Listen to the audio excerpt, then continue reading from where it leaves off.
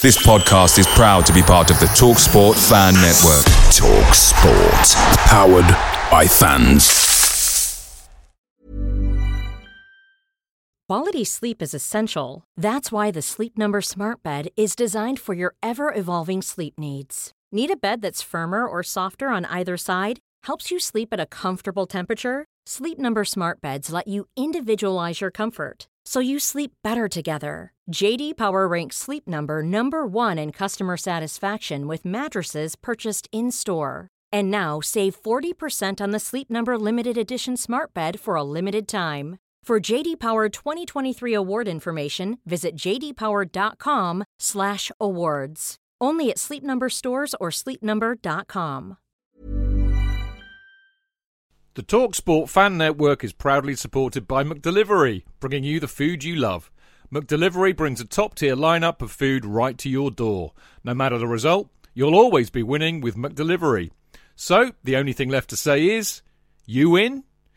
Order now on the McDonald's app, and you can also get rewards points delivered too, so that ordering today means some tasty rewards for tomorrow. Only via app at participating restaurants. 18 plus. Rewards registration required. Points only on menu items. Delivery fee and terms apply. See mcdonalds.com.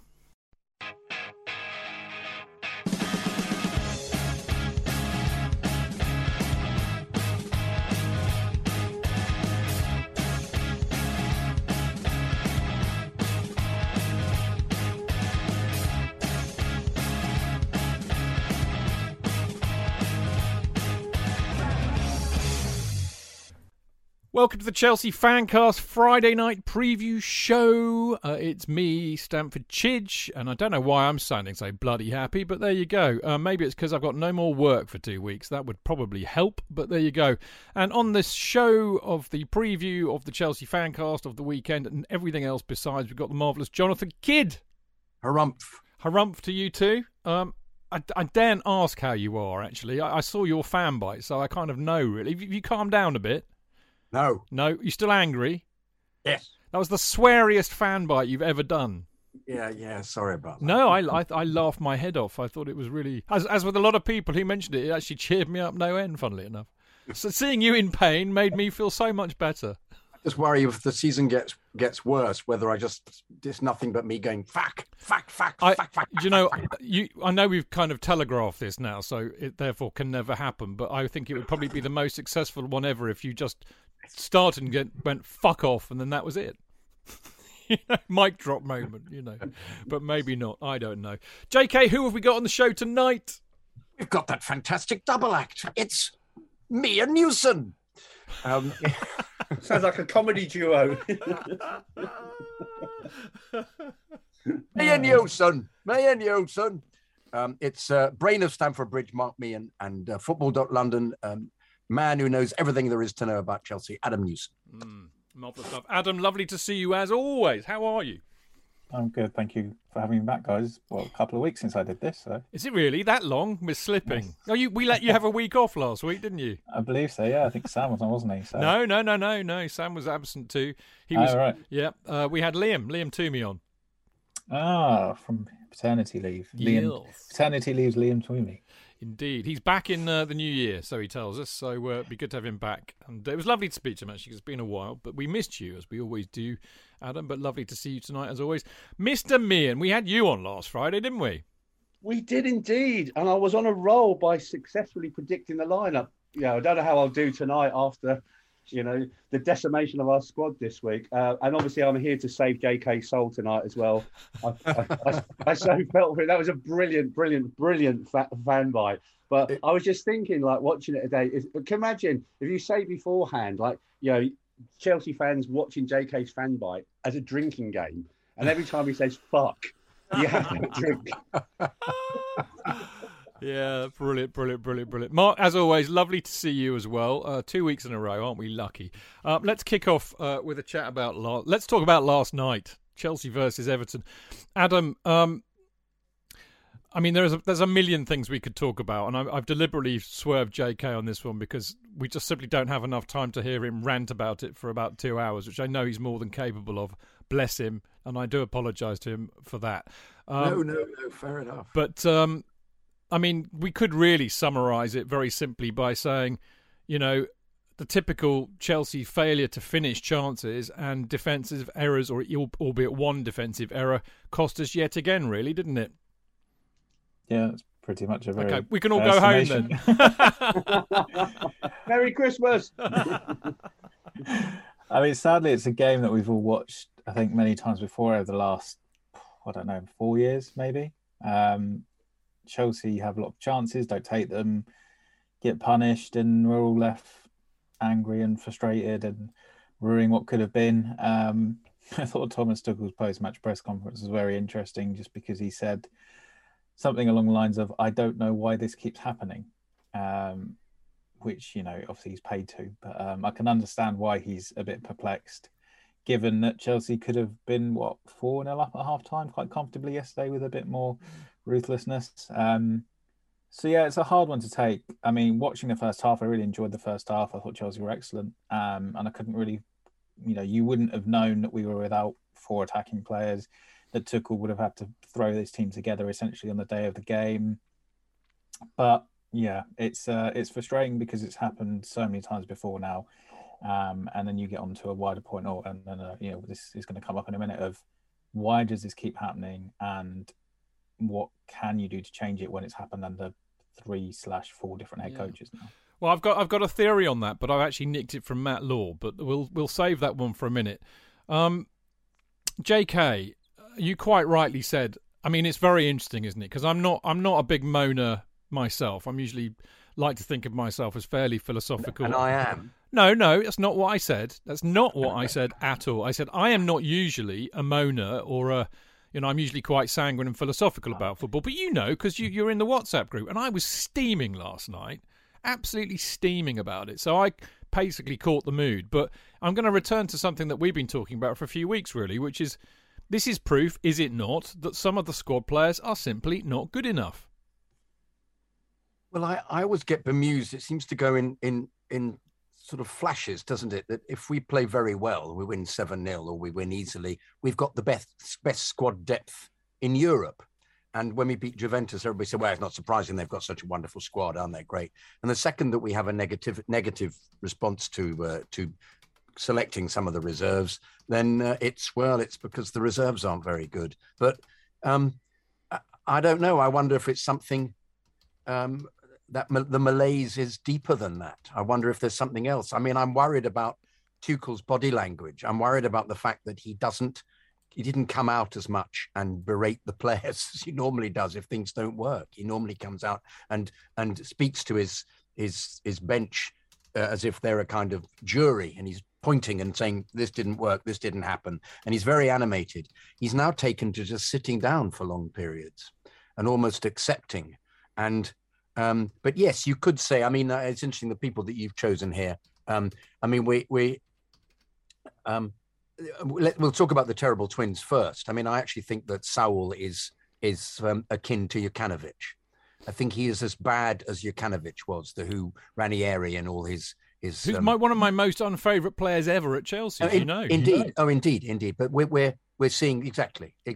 Adam raises his hands. I know. He was Watford manager, head coach. Yeah, indeed. He's a lovely bloke. He's really lovely bloke. But as a footballer, please. But you know, there are other people we meet. Chidge is a lovely bloke. You're not asking him to go and play for Chelsea, you know. So you know, it's becoming bewildering as to, I mean, he would say I didn't have the players, but surely why make that substitution? All right, Alonso was possibly not playing as well as he could, but to put Saul, I mean, playing Saul now has become, I mean, he makes so many mistakes, and he kept them on side for the goal and missed the header. But anyway, the other people you've chosen, Pulisic, agree completely, Chidge. Bizarre disintegration of a player who was 2 years ago Hazard's replacement and played wonderfully. And as I said on the fan bite last night, he ran around as if he was wearing an invisibility cloak. It was just absolutely bizarre. He just didn't contribute anything. Now, I think Alonso wasn't bad in the first half. As you said, Adam, I think the first half was actually pretty good. I think it was just, once again, it's the finishing. Whereas the second half, it just became particularly because of his substitutions. I'm not getting it. I'm not getting his involvement at the moment. I'm finding even he's a bit slightly aggressive in the press conferences. He's not the same, I suppose, because they're losing. There's not the same warmth we're getting from him. There's not the same intellectual debate going on. It's slightly, I'm annoyed by this. And fair enough, perhaps he is. But the fact that he doesn't know what's happening, when, to me, there is moments of pretty obviousness. When Mount gets through one-on-one with Pickford and just decides to try and tap it into the corner when he could have just done anything and scored, you just think there is an instinct missing from them in some way. Is that what it is? This is happening so regularly that he can't put his finger on it, and he's the sodding best manager in Europe, supposedly. So what indeed is the answer? But in those players, I actually didn't think Ziyech had a very bad first half, Chidge. I actually thought he was pretty good in the first half. Everybody calls Ziyech a magician and a wizard. I think what his real talent is at making himself disappear. Well, in the second half, but he did that wonderful. That's clever, Chidge. Thank you. Thanks for acknowledging it. I worked very hard. I've been thinking about that one all day, mate. Ages and ages. I saw that dummy that he did. Do you remember that dummy he did when he went? Brilliant. I know. Brilliant. And there were some moments of brilliance from Ziyech, which somebody. How can I put this? A better striker, somebody more in on it, should have scored from that move. I know. JK, the thing about Ziyech is that he's like what my dad used to call me in terms of my education whenever he used to get my annual report. Son, you are like the curate's egg. You're good in parts and terrible in others. I always thought it was just good in parts. Yeah, well, maybe that was just my dad's emphasis then. But I think it was. Mark, JK as ever makes some decent points there. I mean, I have actually. I mean, I'm not. Well, am I questioning Tuchel? I suppose I am. I mean, how culpable was he? Or, maybe we do have to acknowledge that Tuchel doesn't kick the ball, and also was stuffed by. I mean, he basically was playing a front lineup of the players that were available last night, thanks to this bloody COVID outbreak and the injuries that we've got anyway. So. Maybe a little bit of understanding about that. But, I mean, how culpable was he really, do you think? I think I'd probably start and sort of say, look, as you just said, we had players out last night, because of COVID, and we can come back to that later. But nonetheless, it was still poor last night. And you know me, I'm the eternal optimist. But I thought, whether you look at Burnley, Man United, West Ham, that things went wrong there. Last night, that second half was poor. I agree. In the first half, I thought in the first 15 minutes, we had 5 chances. We had Reece James's chance, a bit like Mount. He tried to chip it, place it, where he just blasted it. He probably would have gone in. But it don't matter what team we had out there last night, and that's probably the only 11 he could pick. We were playing Everton's youth team. Let's be frank. No. Let's be super frank. Let's be super frank, yes. And again, on that, so why the bloody hell were people singing last night, Super Frank Lampard? He's not our manager, as much as we love him. He's not our manager anymore. Get behind the bloody team. I digress. Bravo, Mark. Bravo. It don't really matter who was missing last night, and that's a source of frustration if you heard Pat Nevin today. That starting 11 should have been good enough to beat Everton last night, hands bloody down, and I think the frustration, and I don't know whether this comes into Tuchel and coaching, whatever, but that passing sideways stuff we were doing last night, and then we pass it back, and then it goes sideways, and then it goes back again. Pass it bloody forward. And on the rare occasions, obviously, like that we did, on the one occasion, we broke and we scored through Mount. When we get in front of goal, and I feel a bit for Mason for that chance, because I thought it was a good save by Pickford, but we're still not clinical enough in front of goal for, when we do get in front of goal. So it comes back to, what are we doing on the training ground? Are people leaving their shooting boots at home? Pickford probably played well last night, made some good saves. But our finishing at the end part, our end product, is just so poor. And I don't know what we should have learned by now, really. This isn't a phenomenon that's happened in the last 48 hours. This has been going on for weeks now. It was the same against West Ham. It was the same against Burnley. It was the same against Manchester United. If we don't put our chances away, and where I was sitting, even when we went 1-0 up, we said we have to get 2, because even though Everton have done sod all, one chance, one set piece, and they're back in the game. We have to put the game to bed. And how many times this season, better people than I might say, but have we taken the lead this season and let a lead slip? We've done that quite often as well. Yeah. And I think the more frustrating thing about last night, I don't know if they showed it on telly. Obviously, Everton fans at the start, they had two banners up. One was sack the board, and the other one was Benitez, get out of our club. Now, at the end, we've kept Benitez in his job last night. If you think about it, they were cheering like mad as if they'd won the FA Cup. He had players out. He had some kid making his debut. The guy who scored had only played his first game of the season. But Benitez could have been gone last night. If we'd done to Everton what we should have done, which is what Man City did to the same lead sides we played last weekend the other night, we should have put easily. I even changed my Prem prediction. I actually predicted 4-0 before the game and changed it to 2 with all the players out. But I still thought we would win. And JK mentioned Saul. It's quite an interesting one. And this comes back to the question about Tuchel. What the bloody hell was he doing up front? That was just bizarre. Yeah, it was, wasn't it? I mean, we didn't mention that. Really, but again, apparently our head scout watched Saul for 2 years. 2 years we've been watching him. Now, unlike maybe it was Raoul and not Sowell. Oh, so yeah, maybe he's watching maybe he's watching Better Call Saul. Who knows? But we've been watching him for 2 years. Clearly, and that's why I was saying this, like when I was on the other time. If he's playing for Chelsea Football Club, he should not be a bad player. There should be something about this guy that clearly we haven't seen, because for the 400 minutes he's played for Chelsea, there aren't many moments you can highlight so far. And you may not have got the latest issue of Fanzine I picked up last night. Clayton of this parish, he actually mentions Saul in his article, and he actually does make a really good point. Clayton, unlike me, watched Atletico last year and actually says he's a good player. And Clayton was really looking forward to him coming to Chelsea. But as he says at the same time, we really haven't seen it so far. And he hasn't got the luxury of the time needed to perhaps do what he can do. And I actually think, unfortunately for Saul, his time is now up. And I'll be very surprised if he plays much more football if we get the players back in the new year. I do wonder about that, because, I mean, this is the other thing, actually. I addressed this to Adam before, and I want to kind of segue this into what Matt Law said, actually, Adam. I don't know if you've had the chance to read his... No, it's an interesting piece, but I don't know how I managed to access it on the Telegraph either, because I didn't think I'd signed up, but there you go. Anyway, I digress. I do wonder...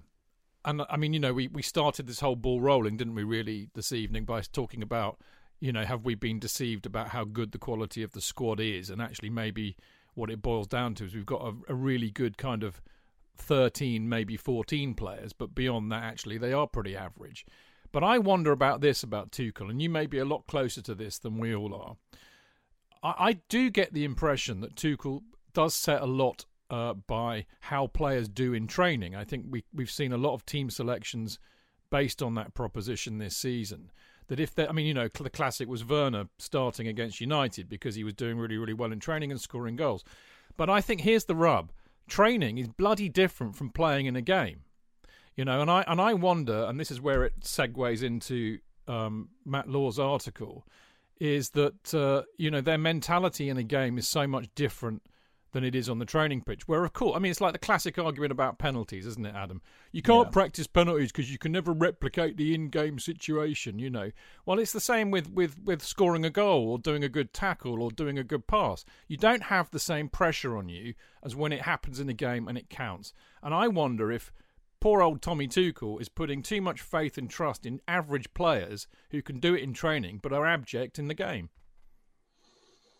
Yeah, perhaps. It is a tricky one, I think, this, because obviously I think I've been on here before over the last couple of months and said, Chelsea's squad is a deep squad, but maybe it's not. Maybe it's just a big squad, and we can sometimes get tricked into thinking it's better than it is just by the sheer size of it. I do feel that Tuchel, like the subs last night, obviously partly due to circumstance, but I think he was genuinely trying to find something different, trying to make something happen with Saul going up front. I mean, it didn't work at all.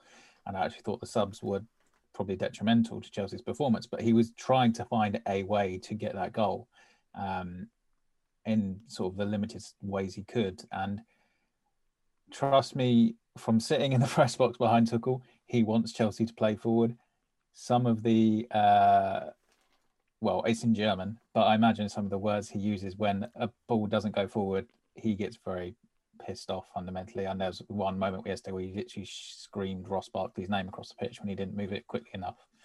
Practically all the time, though, surely. I think it's when he did a step over or two and Tuchel literally just bellowed at him. Because obviously we're probably about 10, he just went, Ross! I'm afraid I went, step overs.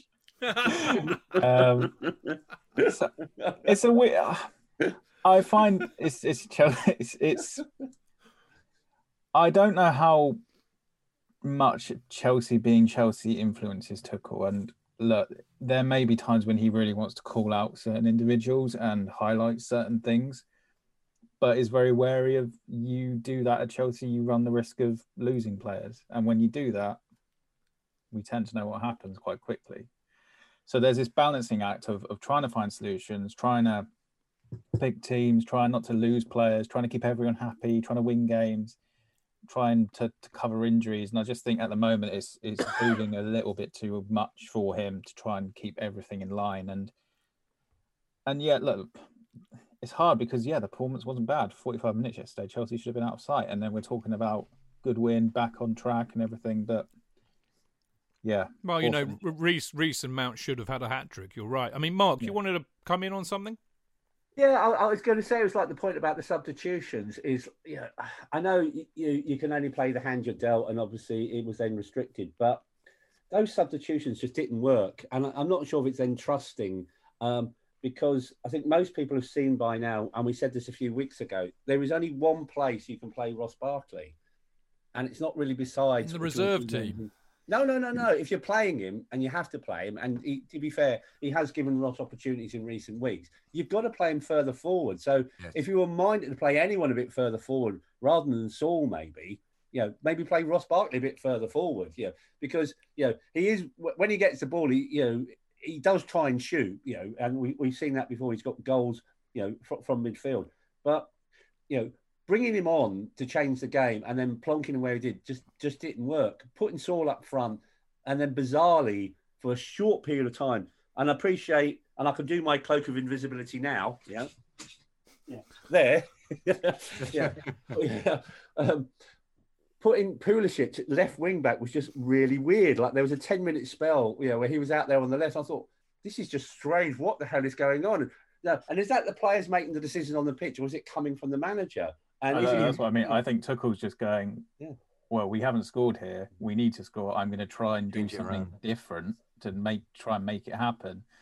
And with the limited resources he had last night, and I think he is genuinely trying to find a solution. I'm not trying to sound like a Tuchel apologist because I'm not, but I do think was last night just genuinely trying to find a way to win that game. And then obviously once Chelsea took the lead, Saul dropped into midfield and then made a mistake for the goal. And then he was pushed back forward and then he was on the left. And Tuchel was trying to shift players around to try and make something happen. And, it didn't work out for him and Chelsea, sadly. But to listen to him, this really, really astute tactical coach, a guy who has outsmarted Guardiola, has beaten Klopp, has beaten Simeone, all in the space of however many months since, he took charge of Chelsea to go, I don't really know why this continues to happen. Well, it was quite interesting. We've heard it before, and I think actually Matt Law alludes to this. I mean, I disagree with him on one. I mean, basically, the headline actually says in what the entire article is about, and I've copied it here. It says, lack of mental strength, poor decision-making,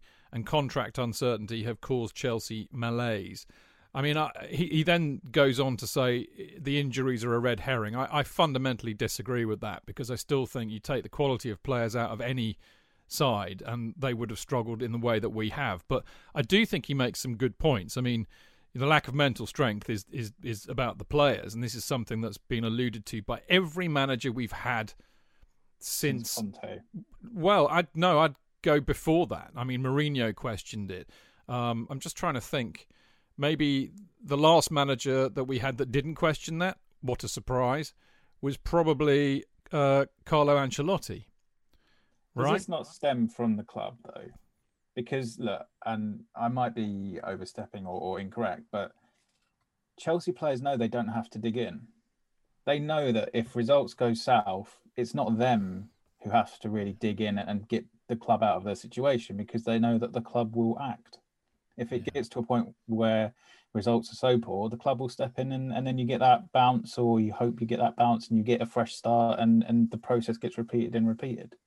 And look, players have changed and lots of players have come and gone, but that overriding, this is how the club operates, is still there. And it must be difficult to shake that off if you're any head coach. Yeah, it's a very good point. And I mean, the irony of that, I mean, what we're really talking about here, JK, isn't it, is player power. And, you know, we can't have our cake and eat it too in that respect, because, of course, we all used to applaud the player power of the likes of Drogba and Lampard and Terry and Cole and Cech when they got rid of idiots like AVB. But, of course, you know, that's been absorbed into the, using a very Chelsea word, the DNA of the club. And we are where we are as a result of that. And, I mean, Tuchel, I still think, JK, is one of the best managers in the world. I don't think that that's changed. So, no, of course it hasn't. It can't possibly. He won the Champions League with those players in 36 games. That will always make him possibly the best ever manager who's managed at Chelsea. But I think the thing is that some of those players who may have these mental, this lack of mental strength aren't the best ones. And it just means that possibly when you had that doubt during the Lampard era, they would bounce back with a new manager because they want to get rid of the manager, didn't they? It would be a consensus. It would almost be, we can do this. Whereas I don't think they want to get rid of Tuchel. I don't think that's their aim in the slightest. It's just. Is it a fight thing? I don't know. Is it? I mean, we can't surely put their inability to put the ball in the net down to a mental strength thing. I mean, is that what we're saying? Is that what Matt Law is saying? Errors, just errors. But is that in the last third of the game the errors? So it's the. Well, you could say that, couldn't you? Well, you could do, but I don't think you can say that free kick was a mistake was a mental strength error. It was entirely down to Saul keeping the and we've specifically pointed out that he's as bad as Jokanovic. But if Alonso was in that position, which he would have been, you could argue that might not have been a goal. Indeed. So therefore, it was a managerial decision. Well, therefore, I mean, we wrote Saul off the other when the terrible twins played together the other day. We said, well, with a bit of luck, they'll never ever play together again. Lo and behold, there they are, wheeled out again. And I know that this is because there's an injury problem, but I don't think we've ever had Kante and Kovacic injured at the same time, though. I think that's just been a coincidence. I still think that's a real issue. And I'm going to Mark first, and then I'm going to go back to Adam. And I'll tell you what, Adam, I'll tee you up because you know, Matt Law, like you, is very close to the club. So actually, when I read his stuff, I do tend to listen a bit more. And he's mentioned about the contract uncertainty and if that's had an issue. And I really want to ask you about that as well as what you want to say anyway. But Mark first, and then Adam. Yeah. You know, if you look at the players on the pitch last night, I don't think it's a lack of mental strength. You know, you look at players like Rudiger, you look at Thiago Silva, you look at Azpilicueta, you look at Mount, you look at Reece James, look at Jorginho, look at Alonso. I do think it's more about poor decision making, you know, and mistakes, and just doing some really stupid things. Because again, you know, even though he had his cloak of invisibility on last night, Pulisic, and he didn't have, bless him, you know, a good game, you know. There was at least one occasion last night where we were pumping the ball up to him, and you sort of think he's not Didier bloody Drogba, for crying out loud, you know. So if you're playing Pulisic in that forward position, play to the guy's strengths, and he is far better, you know, running at the defenders than having the ball pumped up to him and trying to make something out of that. So there is a bit there, like, you know, poor decision making by his teammates on the pitch, and you know, and how they provide service to him as well. But having said that, he did not have a good game last night, and he hasn't really had a good game for quite some time. His best performances when we were locked down. So if we go into lockdown again, Pulisic will probably be our best player again. You never know. Adam, what did you want to come in with, and B, what do you think about the contract uncertainty and how that might be affecting things? The contract stuff, I mean, I understand the approach that Chelsea took with Christensen. I know why they did it, but maybe hindsight, this is with the benefit of hindsight, of course, his last few performances, and I know he didn't play last night, haven't been anywhere near the level that he was at throughout the rest of 2021. So maybe that has dented his confidence or whatever. It has impacted him a little bit. Chidge, might you have a better understanding of that, or would have Perhaps a better understanding of that more than me? No, I still think he'll out of the two, he's far from more likely to stay. And my colleague Daniel Charles ran an interesting view on this of that Chelsea have treated the lad who's more likely to stay in a far harsher way than the guy who's more likely to go. So make of that what you will. Well, I think that. Sorry, Adam. I think that is psychological, actually, because as we all know in human behaviour, we tend to treat the closest people to us with more contempt than the people that that aren't close to us at all. I mean, it's the classic familiarity breeds contempt idea, isn't it? Oh, yes, I've heard of that. Not that applies to any of us, obviously. I love you all and always have, you know. I love you all. Can I say I love you all too? This is how Chelsea needs to be run, mate. To not have love in the house. I love Mark more than you, Chidge. Listen, I've never liked you much, really, to be honest. I've not liked you. I don't think Rudiger's that affected, to be honest. I don't think there'd be much that affects Tony Rudiger in life in general, to be honest, just from the persona.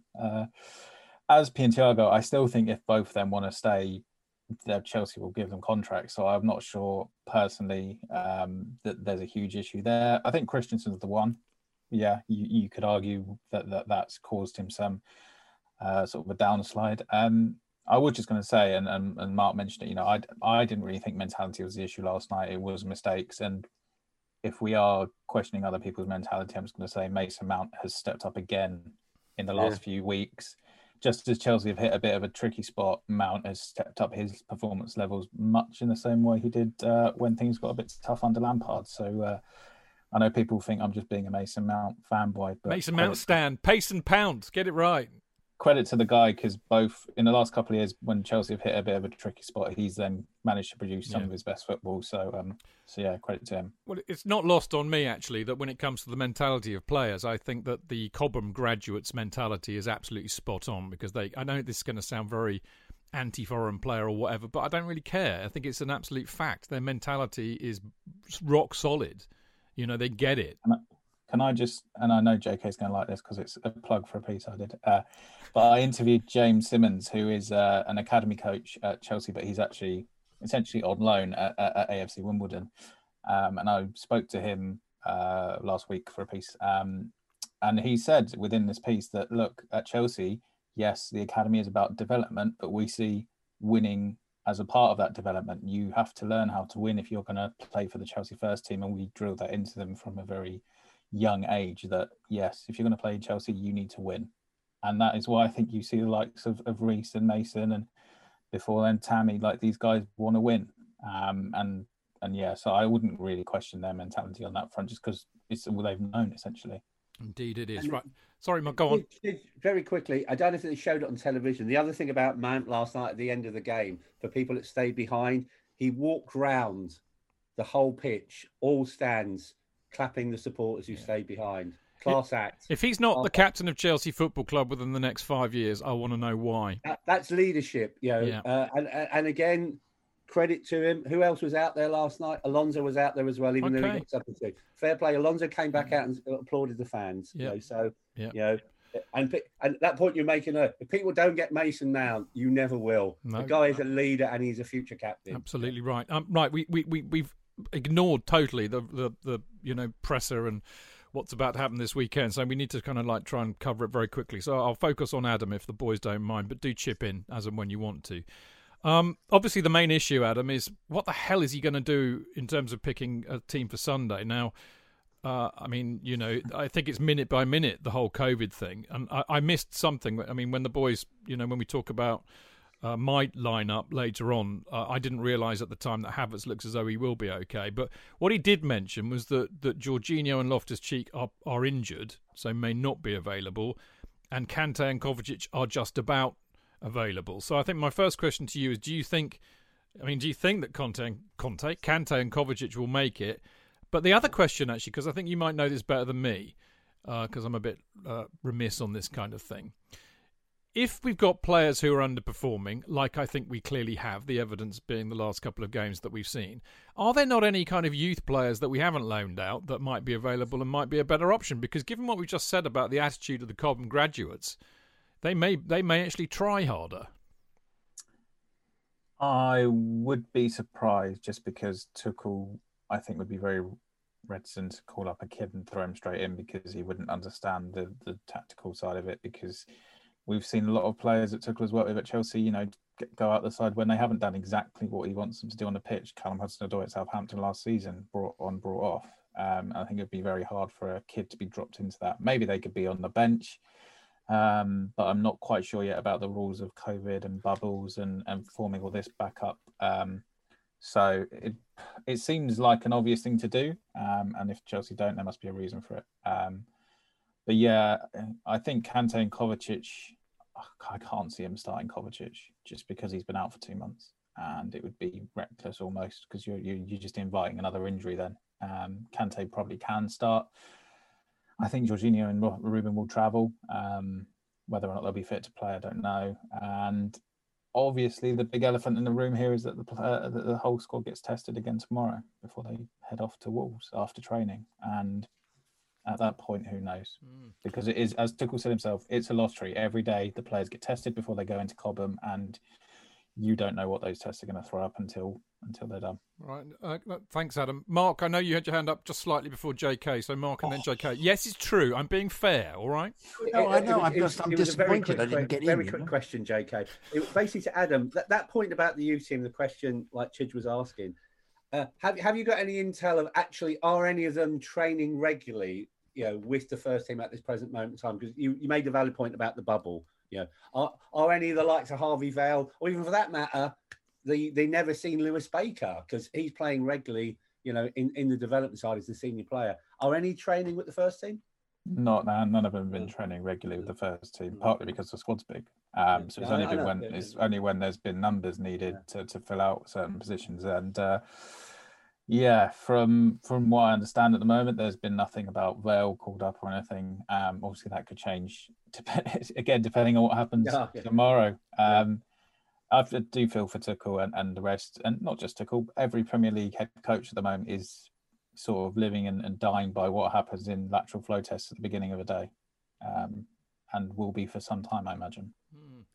JK Old Bean.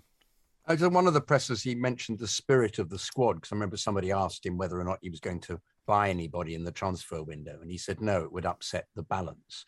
So he's obviously very keen on the squad maintaining a decent morale, and anybody new coming in, he doesn't want them to be affected. And I think it works in the other way as well, the reverse way, which is if a member of the youth team come in, he doesn't want them to be out of their depth and affected by the fact that they haven't played at all, even though they would be nurtured to go in. I think it would be, at this stage, it's almost a step too far for them, unless, of course, he's got no one else to come in. I mean, he did actually say yesterday, today in the press conference, that if Loftus-Cheek and Jorginho were injured, he didn't have anybody else to play midfield. He actually mentioned about Kovacic it might happen. But do you think we might then see the return of Saul in midfield as an option instead? I mean, it was quite damning that he didn't mention him there, wasn't it? Wasn't it? When he said there's no one else, I was thinking, surely, and wait a second. You could put Christensen or James or Chalobah or any two of those three in midfield. Yeah, I think Trevor's the shout there. I was surprised he didn't mention that as a genuine option, seeing as he got some minutes under his belt the other night and wasn't out for too long. So that could be something that happens. But yeah, I noticed that JK too, and I thought, that's quite damning on a lad who's started 19 odd games for Spain, has played in a Champions League final, has played 250 games for Atletico Madrid, not even mentioned as a potential. But Adam, I don't care what he was like playing for it. Don't get me wrong, he's been dreadful. He's pony, mate. But dreadful, he isn't. But on the evidence of what we see right now, I mean, that's my point. I understand, but he can't be a bad footballer. He has had a career which has been a very impressive career. But Bakayoko, Bakayoko, when he played for Marseille, I saw the Champions League games he played in when he was playing for Monaco. Was it Monaco? It was Monaco. Monaco. And he was brilliant. And then he played for us, and he was utter shit. Djukanovic was a good player. You know, in those days, I think it was the Yugoslavia had disappeared by then, but he was a good player. And then he played for us, and he was abject. You know, what happened last year with Atletico Madrid is history. We're now dealing with the present. Don't get me wrong. I'm not saying he's not been bad, because he really, really has. I'm just saying he cannot be a bad footballer, or he cannot be as anything near as bad as he has been for Chelsea to have had the career that he has previously had. And to have been signed by Chelsea. To have been signed by Chelsea as well, obviously. That was his reputation. He was given a 9-year contract by Atletico Madrid a few years ago. He's still got, I think, 5 years on that. He's one of their top earners.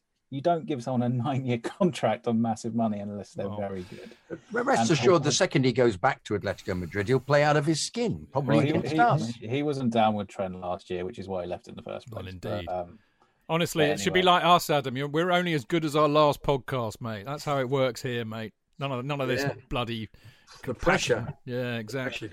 If I've got the wrong mental attitude, I'm out. But that's why we're so bloody good, mate. You see, that's why. You see, there's none of this Tommy Tuchel nonsense here, mate. Under the gaffer here, we're always on it. Every bloody podcast, mate. I tell you, it's not working for me, Chidge. It's not working. Remember, Chidge, about history, and we talk about history and soul. We don't relive history; we make history. Damn right. But hang on, if we all down tools, Chidge, does that mean you get replaced? Yeah. Oh, okay. That's what's always happened. No, but I mean, if you want to talk about history, I mean, this is like, remember those? I mean, you might be too young, and I don't mean that in a patronising way at all, Adam. But you might remember these Rock family tree things. Mark will be very aware of them, I'm sure. Sounds newspaper. Yeah, okay. And if you look at all great bands, there's just this massive family tree. As soon as the bassist fucks up, they're out, and you bring a new one in, and on it goes. This is the pattern of the fan cast. Who is Dr. Mart, I hear you cry, Oh, yeah. Exactly, Cheltel, Stewart, they've all gone, mate. All replaced, and we carry on, and it's still as good as ever. I hope, anyway. Pablo, yeah, exactly, exactly that, Anyway, I have to say JK has lasted a lot longer than most. I'm hanging on by my bootstraps. So either he's bloody good, or I've just got more tolerant as I get older. I don't know. But anyway, enough. The money I pay you. Well, that's true. That always helps. Listen, let's just wrap this part up with a couple of quick questions, really, Adam, because I mean you keep mentioning the whole COVID thing, and you're absolutely right. And there is a question I wonder whether we should all be asking, and of course a question that I think in the presser Tommy Tuchel alluded to. I mean, what he alluded to really was that he wondered how the players are going through this, and I suppose in the same way that we're all going through this, and that there may be, the fear about COVID and what's happening, potential lockdowns, the threat to family and friends, etc., that might be playing on their minds because, they are actually human. They're not robots. And in a sense, do you think that the game should be going ahead due to this chaos? I mean, I think, again, in the presser, it was mentioned that Eddie Howe is talking already about the integrity of the league when you've got a team with half the decent players out carrying on because they have to. What does that really mean? I mean, where do you stand and what do you think about all of that?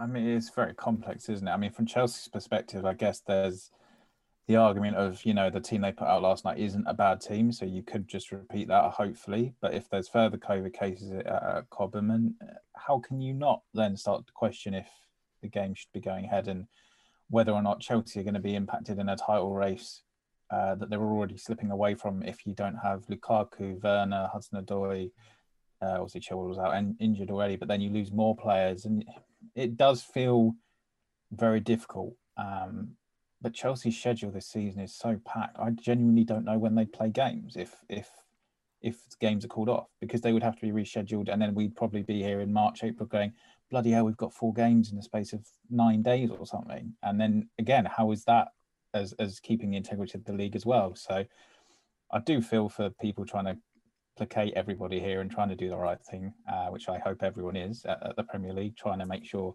it is as a level of playing field as it can be. And just on the players front, of course it's affecting them. It would be weird if it wasn't.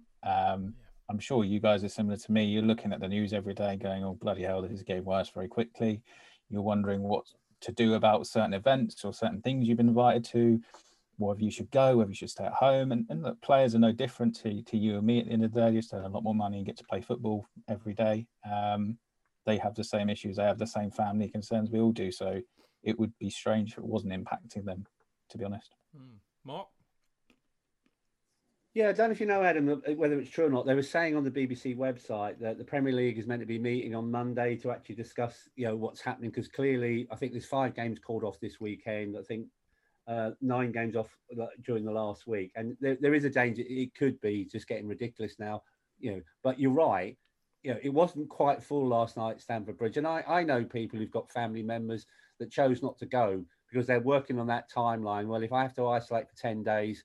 I can't go and see my parents on Christmas Day. So, yeah, I accept the players would be probably, some of them would be thinking that way as well. So it's almost soon we'll get to the point of being ridiculous. And that whole thing about integrity, not saying Premier League clubs would necessarily do it, but with so much money riding on this, there was examples last year elsewhere in the football world where there was a cloud of suspicion over some clubs like folding and basically saying they couldn't fulfill their fixture at a particular weekend. And with weakened sides, yes, we had a strong side last night, but other clubs whose squad, we debate that, aren't as big as ours. Yeah, there is that potential risk that some clubs will they'll lose less players. Is there a sort of a limit where how many men down do you have to be before the game gets called off? Because obviously Brentford, we're playing them next week, and Thomas Frank has already got 13 players down, and he's asked for all matches to be called off, until after Christmas. Yeah. I believe if you dive into the Prem regs deep enough, I think it says somewhere if you have 14 players available, you can fulfill a fixture. Oh, okay. Yeah. Whether or not that counts really in these COVID times, I'm not sure, because it seems a bit ludicrous to force a team into a game when they have 14 available players. I just don't see that happening. It would almost certainly be postponed. So, yeah, it is a very weird place the Premier League's in right now, and I don't know. To me, it feels inevitable that it will get stopped at some point. Yeah, my feeling. It's my feeling. It's not based on any information. It's just how I feel that they'll stop it for 2 weeks, try and get things under control. But how can you do that when the country's not particularly under control with it at the moment? I don't know. But it does feel like we're heading to an inevitable close of play for at least a couple of weeks. Interesting stuff. Well, we shall see. And of course, this is the other thing we just don't know, which is kind of no doubt driving a lot of people up the wall. I tell you what we do know with absolute certainty, and that's that Adam Newson is a very fine man and a brilliant journalist, and we're absolutely delighted and lucky to have him on our show as regularly as we do. So thank you as always, Adam. Thank you very much, Chidge. It's very kind of you. It's absolutely meant completely and utterly with massive authenticity. I have a feeling we might not see you until Christmas, actually. I'm just kind of checking. I think that's probably right, because I'm actually off for a couple of weeks over Christmas. So well, we've got a show next Thursday with a bit of luck. So yeah, in which case, I'd love to wish you a massively happy Christmas, a safe Christmas, and a prosperous, happy, and safe New Year, mate. And thank you for your sterling effort this season. It's been an absolute joy, and as I said, I thank you hugely for it. No worries. I hope you guys all have good Christmases too. Get to enjoy the families. I echo all of Chidge's sentiments. Yeah. Have a good Christmas, Adam. Yeah. Brilliant stuff. There you go. Thanks, mate. As always, we'll see you very soon. I hope you take care. There we go. It's the wonderful Adam Newson from Football.London. And we are going to have a quick break. And when we come back, we're going to be talking about our preview of the Wolves versus Chelsea game. So don't go away. Chidge. JK. In all the years you've been following Chelsea, you hardly ever miss a match, home or away. But how would you feel if you couldn't be there and it's not on TV? Oh, Chidge, I'd be bereft. Inconsolable. The thought of missing my beloved Blue Boys live. It's all too much. I know, JK, I know. It's all a bit too much, isn't it? Yes. Well, panic not. NordVPN have come to the rescue. They have? Yep, NordVPN allows us to watch any match, even if it's not on live TV here. They do? Yeah, they do. With just one click, they switch your virtual location to a country which is showing the match, and they act as your cyber bodyguard whilst online, protecting your personal data and sensitive info like card details and passwords. Oh, wow, great. But yeah, I bet that'll cost me a fortune. Actually, JK, it's only the price of a cup of coffee per month, and you can use your account across 6 devices. It's a bargain, JK, and best of all, No more tears for you. Oh, thank you, NordVPN. I'm so happy I could cry. Where do I sign up, Chidge? Well, to get the best discount off your NordVPN plan, go to nordvpn.com/Chelsea Fancast. There's no risk with Nord's 30-day money-back guarantee, and you'll help support the Chelsea Fancast. The link is in the podcast episode description box. Away days are great, but there's nothing quite like playing at home. The same goes for McDonald's. Maximise your home ground advantage with McDelivery. You in? Order now on the McDonald's app. At participating restaurants, 18 plus, serving times, delivery fee and terms apply. See mcdonalds.com.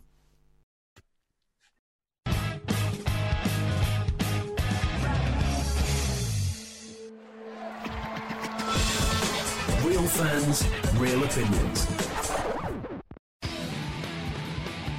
I'm Jason Cundy, and you're listening to Chidge and the boys on the Chelsea Football Fancast. Total nutters and proper Chelsea. Footballfancast.com.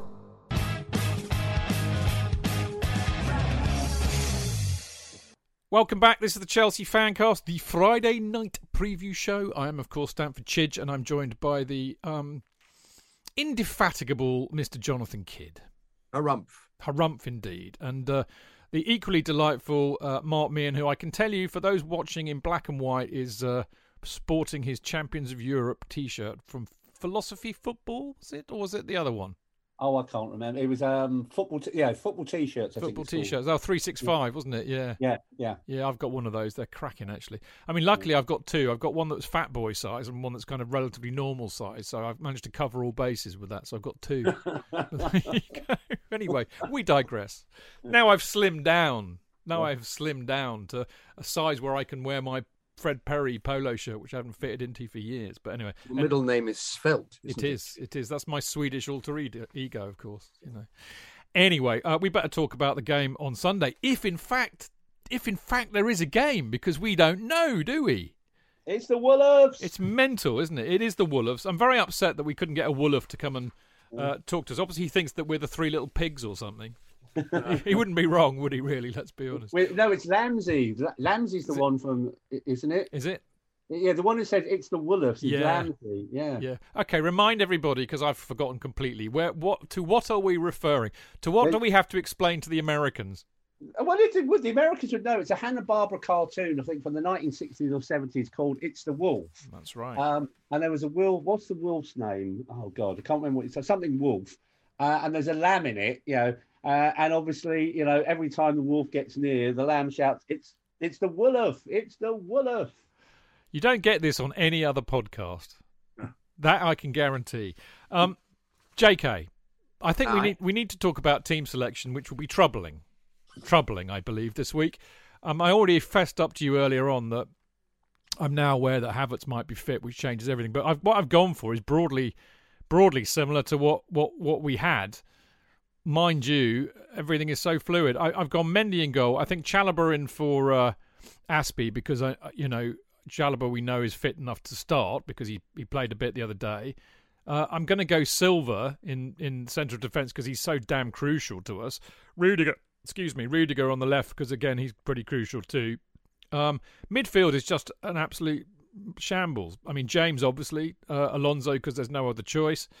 I've gone for Kovacic and Kante on the basis that I heard in the presser today that Jorginho and Cheek are both injured. But as we were saying with Adam in part one, they may well be okay, and it would be a monstrous risk to risk both Kovacic and Kante. And then I said on the basis that I didn't realise that Havertz is now possibly fit and available, we really had no other choice up front other than to start Ziyech, Pulisic and Mount again, given that all the other strikers are not fit. So it's a bugger's muddle, mate. Well expressed, Chidge. I love that expression. My goodness me, it's 18th century. We should be speaking like that, shouldn't we? Let that be a bugger's muddle. That's right. Can I ask, what is Christensen injured, or is this still the contract problem? Well, I've gone on the basis that there's. I mean, I think Adam pointed it out, didn't he? In part one, he's actually not been in good form since he. No, indeed. So practically Chalobah. Well, but Chalobah's been injured, though. You're surprised, I suppose, he gave him those minutes. But yeah, I would play Chalobah every time. He's he's proved that he's a class act. So may I say that the wonderful Guinness moment of when we scored the goal last night, where Silva, I can't remember the name of their centre forward, with their one decent player, got the ball and ran towards him, and he just sort of faced up to him and just crunched him, came away with the ball and passed it down the field, and it went to Reece James, it went to Mount, it was in the net, back of the net, and it was another moment of going, I mean, weirdly, actually, there were a lot of potential Guinness moments last night, and we played some great football in that first half. We couldn't put the bloody ball in the net. Even Silva heading the ball and Pickford doing that wonderful save. Yeah. You know, that was a terrific header as well. Yeah, there was some great moments. I mean, bloody hell. I think, well, unless one of them is patched up, unless Jorginho is somehow injected again and patched up, I got the impression from the presser that he'll play Kovacic and Kante from the start. I got that, so I agree with you, and Alonso will play. And as you say, Pulisic won't play. He'll play Havertz. Presuming Havertz is actually fit. Well, he said he was fit. He said there you go. He said he hadn't got it. He said he just felt ill, but he hadn't got it. The second he did 2 tests and he hadn't got it. Right. So whether if he still feels ill, he won't play. Mount was great. And once again, I said Ziyech had a very good first half indeed. So I think it'll be Ziyech, Havertz, Mount, which is a very decent 3, isn't it? Let's be honest. There, we're not. I mean, in the end, that team, if they, Kovacic and Kante won't be fit, but if they do play, they'll at least be. That's a decent side, even if there's only 75% coming. On paper, it's an excellent side. Yeah. I mean, if I accept that, take Pulisic out, put Havertz in. You know, that's not far short of what we might call one of our first teams. Yeah. You know, so. But as you said, that doesn't tell the whole story, does it, Mark? No, it doesn't. But before I do that, because we are live, this is breaking news. Oh. We have breaking news. The Football Association is set. So, guys, hold on to your hats. If you go back to 1994, the Football Association is set to launch an investigation into former referee David Ellery. It's understood the allegations against Ellery have been made by former FA staff members. So he's been investigated by, the governing body about his previous conduct. Clearly not yet proven, but there'll be many people on here saying about fucking time. But is this to do with taking payments and being swayed, or is this to do with? Don't know. We don't know. Bullying or something. We don't know. This is hot off the press in the last hour, JK. Wow. They're basically saying there's an investigation into his conduct. So watch this space, people. Well, I never. I mean, that is. Well, I know. I'm quite surprised. I'm thinking, let's wait and see. But he was a teacher He was a teacher at a public school, so he was a teacher at Harrow. He was. He was indeed. He was. So Harrow boys never trustworthy. Everybody knows that. Any fool know that. I wanted him. Any fool. Yes, any fool know that. Yeah. Molesworth. I'd like to leave that hanging, though, that aspect that he was a teacher at a public school. Yeah. What are you trying to say, JK? Nothing. Well, nothing. Nothing. I went to a public school. Several of the teachers there were absolutely fine. Back to my team. Yeah, I think we better, Mark. Yeah. One of them, if you did very well in a French test, would invite you to the front of the class and would put his hand in your shirt and play with your nipples.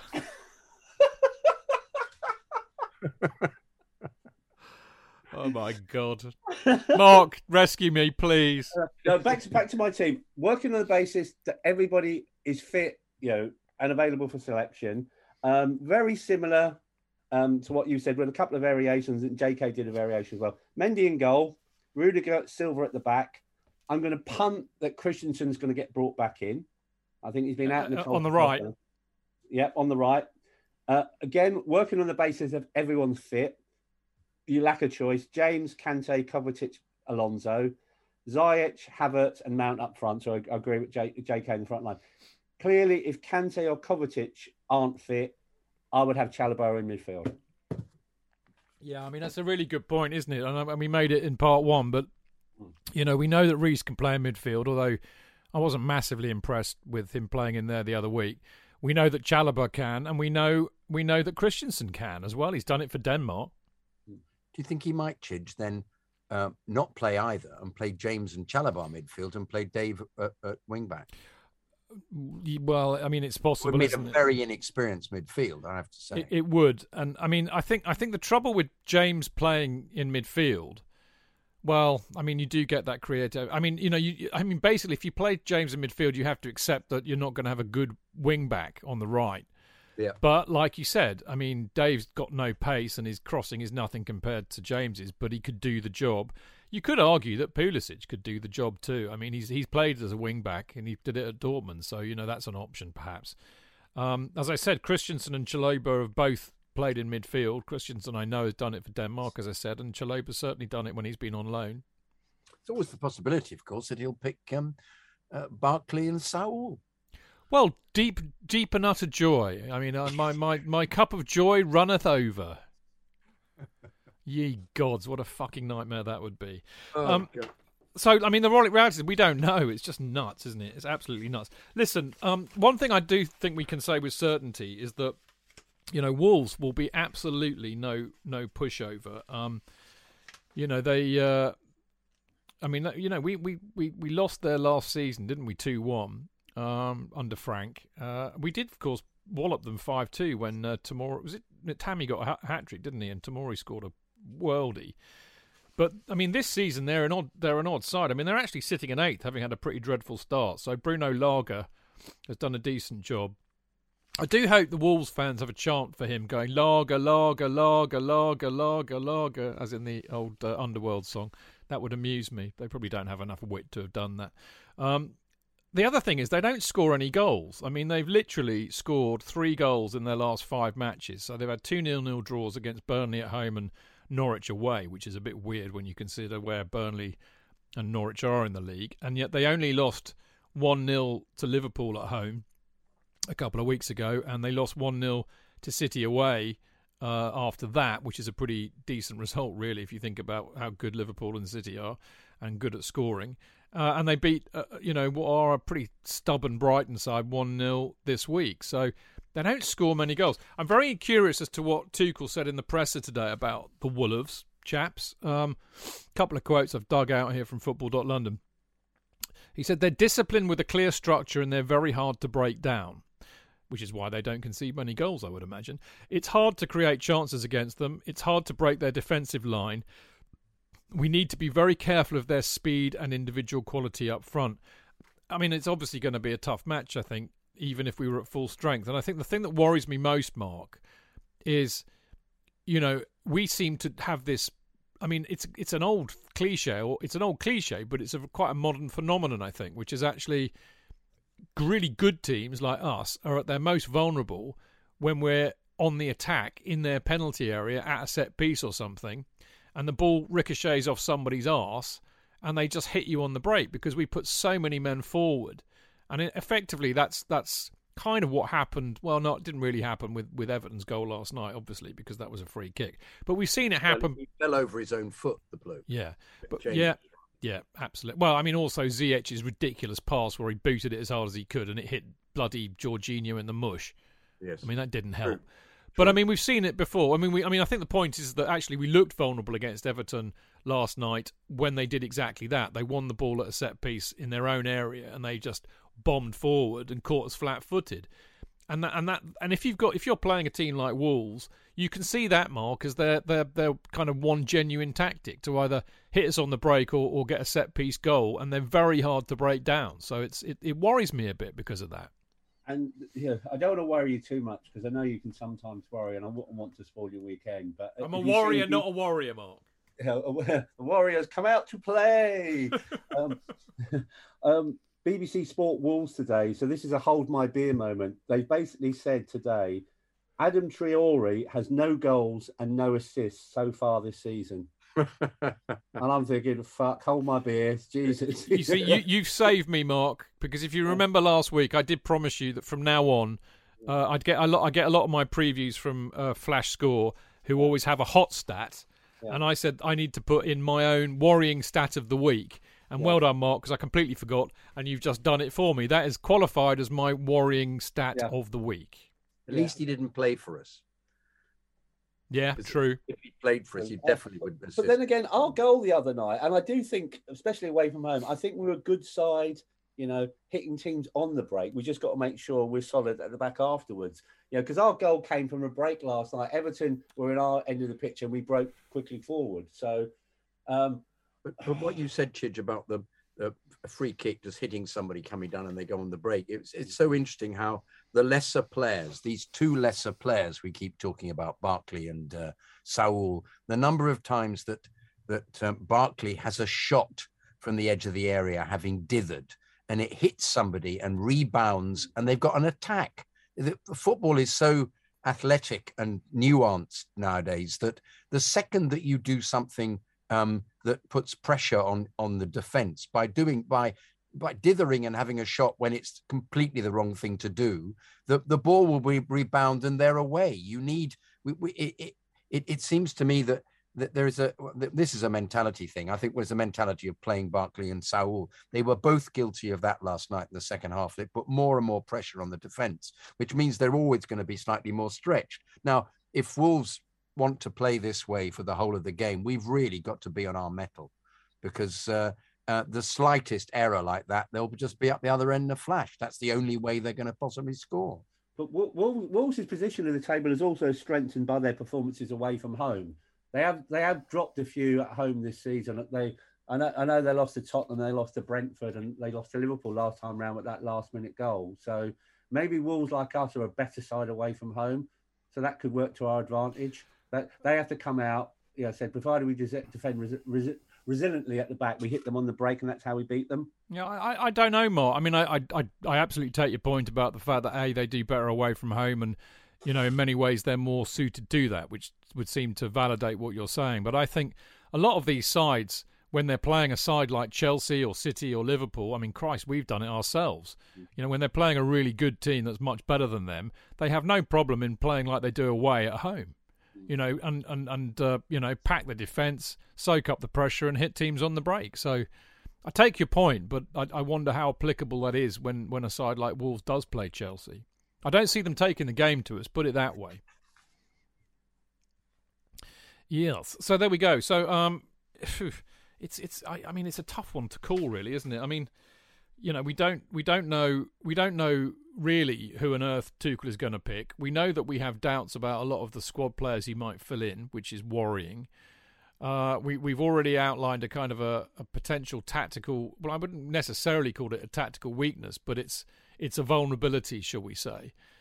We also know that Wolves don't score any bloody goals, JK. So how do you see it going? Yeah, but only 3 sides have conceded fewer PL home goals than the Midlanders. That's what you said. So it'll be 1-1. Well, I'll remind you of what I said, if I can find it. Yeah. Right. They're on a 6-game run featuring 4 or fewer total goals. Well, that's not it. Yeah. There we go. Oh, I can't find the thing anyway. But if you told me that I said that, then I absolutely believe it. Yeah. You did. Yeah. You said scoring first could be Wolves' key to victory. Yeah, well, I think against a team like them who is inevitably going to, defend deep and part of the bus and try and hit us on the break, if they get a spawny set-piece goal, then they'll just shut up shop and just try and. I mean, and they're quite resilient. I mean, they held out for that 1-0 against Brighton under a lot of pressure for 11 minutes of added time, apparently, the other night. So we know that they're very well organised. It's really interesting, actually, because I don't know much about this Bruno Lage at all. And I think many people thought, well, that's it. That's Wolves relegated then, because Espirito Santo was a good manager for them, I thought. And who was this Bruno Lage? And yet, he was an assistant at Swansea or something, wasn't he? But I think he's done very well. I mean, they look relegation certainties. They're up to 8th, so he's without doubt made them an organised side, if nothing else. And that can go a long way in this league, as we know. Anyway, you're reckoning 1-1, yeah? Yeah. On what basis? Because that appears to be the default score at the moment, doesn't it? We all come in with 4-0 and 3-0 and all these big results we think that the team should be able to do because they're far superior to them, and we will no doubt have 80% possession. But it seems to me that as we can't score, let's just give in to the fact that we can't score. We'll probably score one, and they'll go down the other end and get it'll probably be their only shot of the whole of the game. This is the cynic in me speaking. This is the disappointed man who can't believe we're playing at the moment, and our manager says, "I don't know what to do." Practically, I've never heard anything like that. Him saying, "I don't know why this is happening." That seems a bizarre thing for this genius of a manager who won us the Champions League to say. I mean, but if that's the case, let's go with it. Let's establish that we're not going to score goals, and they'll get one because the defence will just have a lapse on the one occasion, and it'll be 1-1. Yeah, I mean, that's the thing. You know, if you don't eradicate the mistakes, then you get punished for them in this league. Doesn't matter how crap. This is the team that were all they did was have nothing against them. It was nil for ages and ages and ages. We were immaculate. I mean, I disagree with Matt Law on that point, because I think the reason why the defence has been shonky recently is because you've taken out the protection. Yeah. You know, you take Kovacic or Kante out of that midfield, and in fact also Chilwell, i.e. you put Alonso in. I think the back three lose the protection that they had so well hitherto. Yeah. You know, I think that's the reason why the defences look shonky. And also, yes, because they're human, they're going to make mistakes. And, you know, this league is good enough for any team to be able to punish you for that mistake. Mark, here's the question, really. I mean, it's interesting, actually, because Flash Scores say this as well. And it's kind of really weird. This is why you need to kind of, I always think, you know, be quite suspicious of stats and actually believe your own eyes, because Flash Score have the temerity to say here that even so, Chelsea's attacking potency is in no doubt. Actually, I'll read you the whole thing.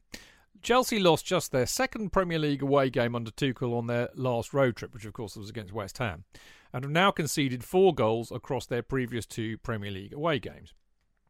Even so, Chelsea's attacking potency is in no doubt, with the Blues aiming to complete a run of 5 consecutive Premier League away games with 2+ scored goals for the first time since July 2020. So if you read Flash Score, it would be, no, the defence is a bit leaky, but we're still scoring loads of goals. And yet we witnessed what we witnessed against Everton last night, which is the complete and utter opposite. No, good point. I would sort of think after last night, with all those chances we missed, it would be so typical Chelsea that we go out and get a really good result against Wolves at the weekend. Because Flash Score is right in that respect. Like, the one thing we do is we can score goals. What has been missing in recent weeks is that impenetrable defence at the back, and we've been leaking goals. Another reason, again, if we bring Christensen back in, and if everybody's fit, and if we have Kovacic and Kante in midfield against Wolves, you get that extra protection to the defence. So if all those things being equal, we should be able to keep a clean sheet at the weekend and win this game by 1 or 2-0. Yeah. I mean, it's still tough to call, I think. I mean... Oh, yeah. This is a banana skin game, quite easily. Like last season, we're playing... This is quite weird. Like, I know it's home in ways it varies, but we're playing like the same set of teams in December last year. This year that we did last year. We played Leeds at home last year. We played Wolves away. We played Everton away, although we played at home this week. And we played Aston Villa. Same bunch of game in December, and that's when it went horribly wrong for Frank. So this game is a massive banana skin that we could easily lose this in the way we chucked it away last year. But we should be capable of beating Wolves by 1 or 2 goals. Well, we're a better team. I still think a lot will depend on who he picks, and if he does pick Kante and Kovacic, how fit they are, and in fact, can they sustain 90 minutes? Because the alternative is just unconscionable, i.e., the what do you want to call them? Dumb and Dumber? But can you imagine in your Prem predictions, I know you can't predict scorers. Can you imagine if someone predicted Saul to score the winning goal at Wolves? You'd have to win the rest. You'd have to win Prem predictions for the rest of the season just on that prediction alone. It's the kind of thing Marco would certainly put money on. Yeah, he probably would actually. Yeah, Saul to score at the weekend. Or DJ. DJ does bets like that, Yeah, he does. Yeah, he used to bet on Steve Clark to score every week. Yeah. That's right. JK, kind of final question. I mean, I know you're going for 1-1 and Mark's going for what? I'll go 2-0. 2-0.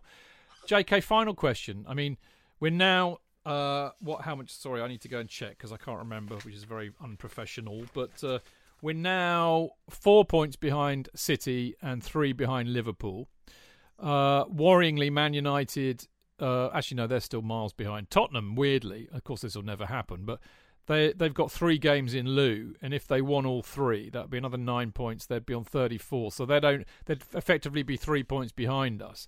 Now, the other week we were on the show saying, well, what we've got to do in this incredibly tricky period is to stay in touch with Liverpool and City. I think 4 points behind is still in touch with Liverpool and City. Obviously, we're only 3 behind Liverpool. It's only a game, isn't it? A game and a draw. Yeah, I think that's pretty good. Yeah. But if we lose to Wolves on Sunday, where do you think? And they both win. That gap gets increased to 7 and 6. Where do you think we are then? Tuchel out. Oh, come on, seriously. Don't even say it in jest. Of course, I didn't mean it. Well, I know. I think we have to get a run. We have to get back to a run of being consistent, of not giving goals away and scoring. Then you win. We're good enough to beat anybody. Well, I think we're good enough to beat anybody with our first 11. Yeah, well, indeed. That's why I think Tuchel even hinted at it, didn't he? He said that I think it's going to be a cup competition is something that we're going to win this year. I think he gave the impression that he thought the league was going to be out of our hands just from fate and illness and injury. Yeah, well, look at Liverpool the other season. That same thing happened to them. Well, it was also interesting to watch Van Dijk not playing during the week against Newcastle. And they struggled. They struggled completely. Absolutely. Yeah, exactly. I mean, Mark, I know you want to ask questions. By all means do, but I want to lob this one in here as well from what JK said. You know, in terms of our I mean, I have to say, I'd like to kick in the bollocks everybody in the media, Ian Darke particularly last night, saying that Chelsea are a crisis club and how can we go from being the best team in the world and title favourites to being, we might just scrape into top 4 in the space of 2 weeks. But the reality is, yes, we were all very hopeful because we were playing very, very well. But the reality remains, Mark, that we finished 25 points and 15 points behind Man City and Liverpool last season. And we know historically that it's rare, nigh on unheard of, to make up that gap in one season. So maybe our expectations, as in fact Tuchel did in the summer, should have been tempered by that. Yeah, I agree. We've actually come a long way in a short period of time under Tommy T. But, you know, there is a bit about fate and about luck. And it comes back to also the point we were talking about earlier. You know, can you imagine if there is a pause? Not saying there would be. I think the Wolves game will go ahead this weekend. But if there was a pause for like a couple of weeks, in some respects, that actually works in Chelsea's favour. Yep. We get our squad back at precisely the right time because you're going at the second part of the season. And who do we play very early on in January? We play Liverpool and we play Man City. Yeah. So again, it makes it even more important, just in case there is a break, that we do beat Wolves on Sunday and keep in touching distance of them, because those 2 games are going to be key. Even if we were 6 points behind the pair of them going into that period of January, if we beat Liverpool and get a result at the Etihad, it does still give us a fighting chance of a remaining contention for the league. But, it comes down to fate, it comes down to luck. Are City and Liverpool's games on this weekend? I don't know. I've not looked.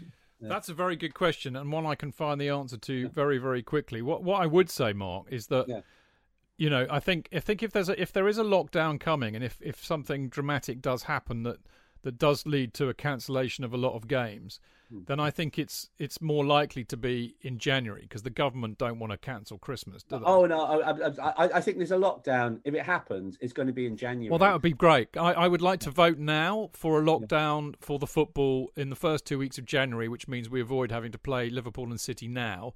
And then hopefully we'll have to play them a lot later when our best team is available. And again, it's a completely different scenario altogether. But when you had the Great Freeze, in 1963, when Chelsea were top of the second division, running away with the league, and so many games in January and February got postponed, that by the time football returned, it worked against Chelsea, and they scraped promotion, eventually on the last game by beating Portsmouth by 7 goals to go up on goal difference.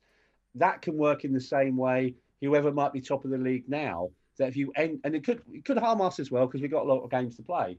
Throw in the African Nations Cup as well. That's 2 games we've already got to play at some stage. Exactly. So it could work against Liverpool and Man City, that they get a fixture pile up as well. And sometimes it's better to have points on the board, than actually playing games to play catch up. So, we might find a situation that if we're close enough to them or ahead of them, going into some kind of lockdown or break and someone gets a fixture pile up, they won't necessarily get all the points on the board when they play catch up. I mean, dare I say it, but that's the kind of thing that used to afflict Leeds in the late 60s and early 70s when they'd be, because they were always deep into all sorts of competitions, they'd be playing so many games. I mean, isn't that legendary one where they got mugged off by Wolves to everybody's hilarity, but they were playing basically 3 games a week or a game every 2 days or something nuts in May, weren't they? Oh, absolutely. If you think 69-70, at Leeds at one point in that season, and we were talking about them last week, 69-70, our hatred of them, they were going for the treble. Yeah. Yeah. 1-0. 1-0. How we laughed. Exactly.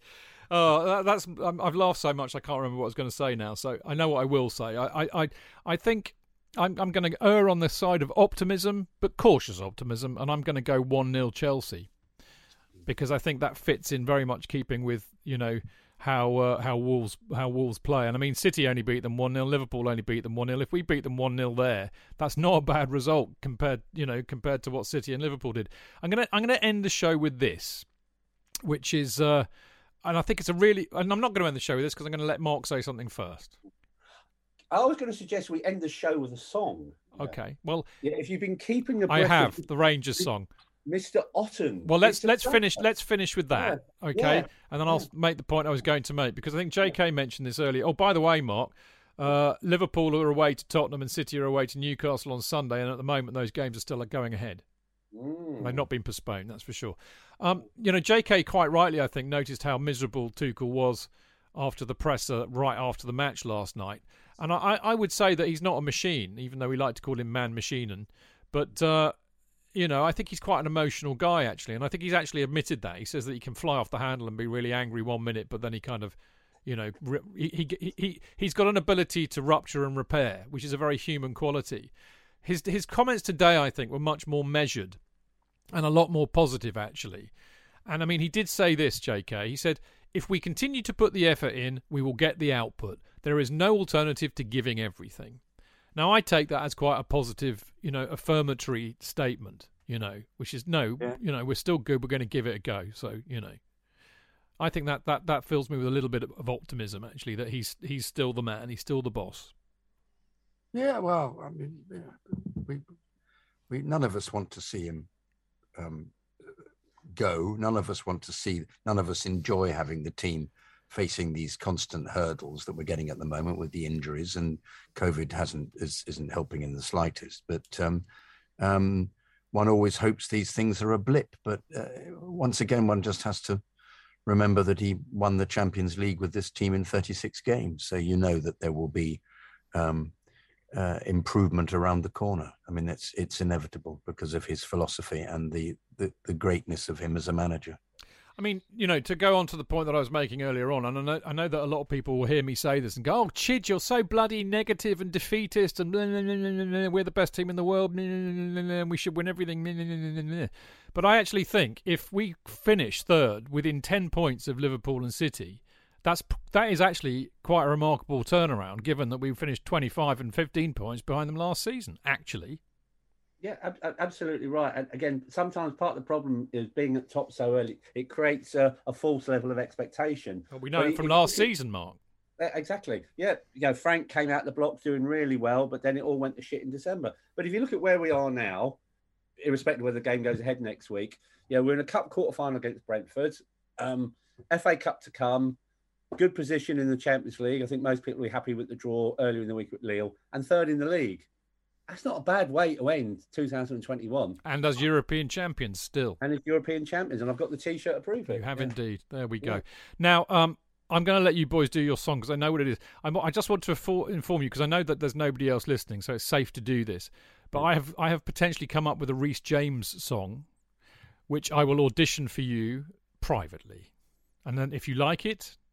Another Reece James song. Another Reece James song. Oh, aren't there too many? Maybe. Okay. But I still like There Is Nothing in the World. Nothing. I sang it Did last you really? Night. Yes. To jeers. To jeers. So that was what. So actually, they weren't booing the team and Tuchel last night. They were actually booing your Reece James song, right? I took my daughter and she said, "Oh God, sit down, sit down." She said, "You're so embarrassing." Shush. Yeah. You do realise when we have sort of safe standing in January, that'll be the chant coming from the shed upper. Sit down. Right, now listen, if you're going to sing this song, it can only be one of you because you'll just be horribly out of sync, because JK knows very well. Does JK know the song? No. I was supposed to listen to it, wasn't I? Can you give me a reference quickly? It's ABBA's Super Trooper. Oh, all right. Yeah, okay, got you, yeah. If I tell you the song and then you've got the lyric. You've got the lyric. Okay, here's the lyrics. Yeah. Mount Kaimendi. Hang on, writing it down quickly. Yeah. Mount Kaimendi. Reece James and Kante. Reece James and Kante. Kante, yeah. Playing in royal blue. Chelsea through and through. Won the European Cup for you. Almost, hang on. Chelsea through and through. Won the European Cup for you. Think Super Trooper. Yeah. Do we get to the umbaba as well? We can be the band.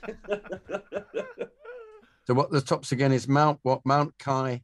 Mount Kaimendi, Reece James and Kante. There. I've got it. Yeah. Off you go then. Yeah. And we get right. Get the key.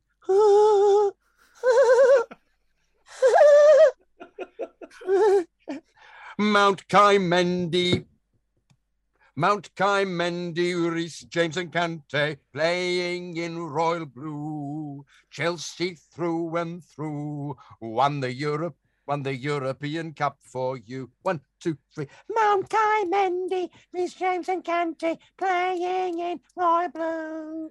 Chelsea through and through, won the European Cup for you. Gotcha, I've got it. It should be a different key for me. Mount Kaimendi, Reece James and Kante, playing in royal blue. 2, 3, 4. Chelsea through and through. 2, 3, 4. Won the European Cup for you. Gotcha. Very, very good, JK. It's Nick. Yeah, very good. That was Nick from the Rangers fans, wasn't it? Wasn't Nick from the Rangers fans? Yeah, far be it from me to promote a Rangers song. Yeah, but they did well. There we go. What a note to end it on. Let's hope Chelsea turn up on Sunday. Let's hope the game goes ahead. Let's hope that we don't get any more players down with COVID. Let's hope that none of you lot go down with COVID at this late hour before Christmas. Yes, indeed. Yeah, I mean, stay safe, everybody. That's the obvious message. Now, JK and I will be back on Monday for the main Chelsea Fancast show with no lesser mortals than Dan Silver and Alex Churchill at 7 p.m. And we, of course, will... Of course, if it goes ahead, looking back at the Wolves match, and again, if it goes ahead, looking ahead to the Brentford match, because there is doubt about that, isn't there? If Brentford have lost 13 players to COVID, they're going to be unavailable for 10 days. So I'd be amazed if that goes ahead, actually, on Wednesday. But anyway, we shall see. If it does, we'll be talking about it. Don't worry about that, or even we'll be talking about it whether it goes ahead or not, because obviously we'll be previewing it on Monday. And on Thursday night, we'll be back with a preview show. Yeah, Thursday night, because we're not going to do Friday night next week because it's Christmas Eve. So that would be rather poor show, I think, to do a show on Christmas Eve. So hopefully we'll be doing it on Thursday night. Me, JK and Tony. And as I said, we'll be looking back at the Brentford match if it goes ahead. And we'll be looking ahead to the Brighton match, which I think is on the 29th, isn't it? 28th or 29th, yeah. Yeah, so there you go. I'm not sure, yeah. Anyway, we'll be looking ahead to it whenever they are, because that's what we do. CFC UK will tell me I have the latest issue. Yeah. 29th. Yeah, so is that away or home? It's at home. It's at home. Yeah, I mean, we're doing the preview well early, but there we go. Such is life. Right, that is it for tonight. Thank you, everybody, for listening, especially you lovely people in Mixlr. We will see you next week, and on Monday, in fact. And until then, keep it blue, keep it carefree, and keep it Chelsea. Up the Chelsea!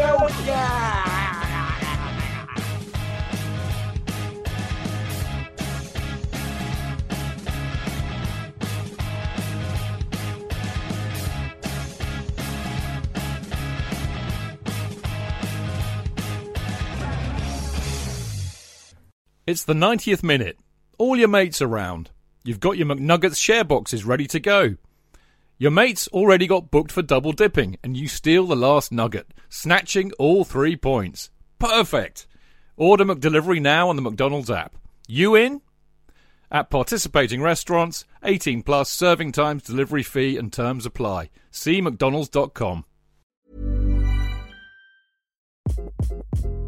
Hi, this is Craig Robinson from Ways to Win, and support for this podcast comes from Invesco QQQ, the official ETF of the NCAA. The future isn't scary. Not realizing its potential, however, could be. Just like on the recruiting trail, I've seen potential come in many forms as a coach. Learn more at Invesco.com/QQQ. Let's rethink possibility. Invesco Distributors, Inc.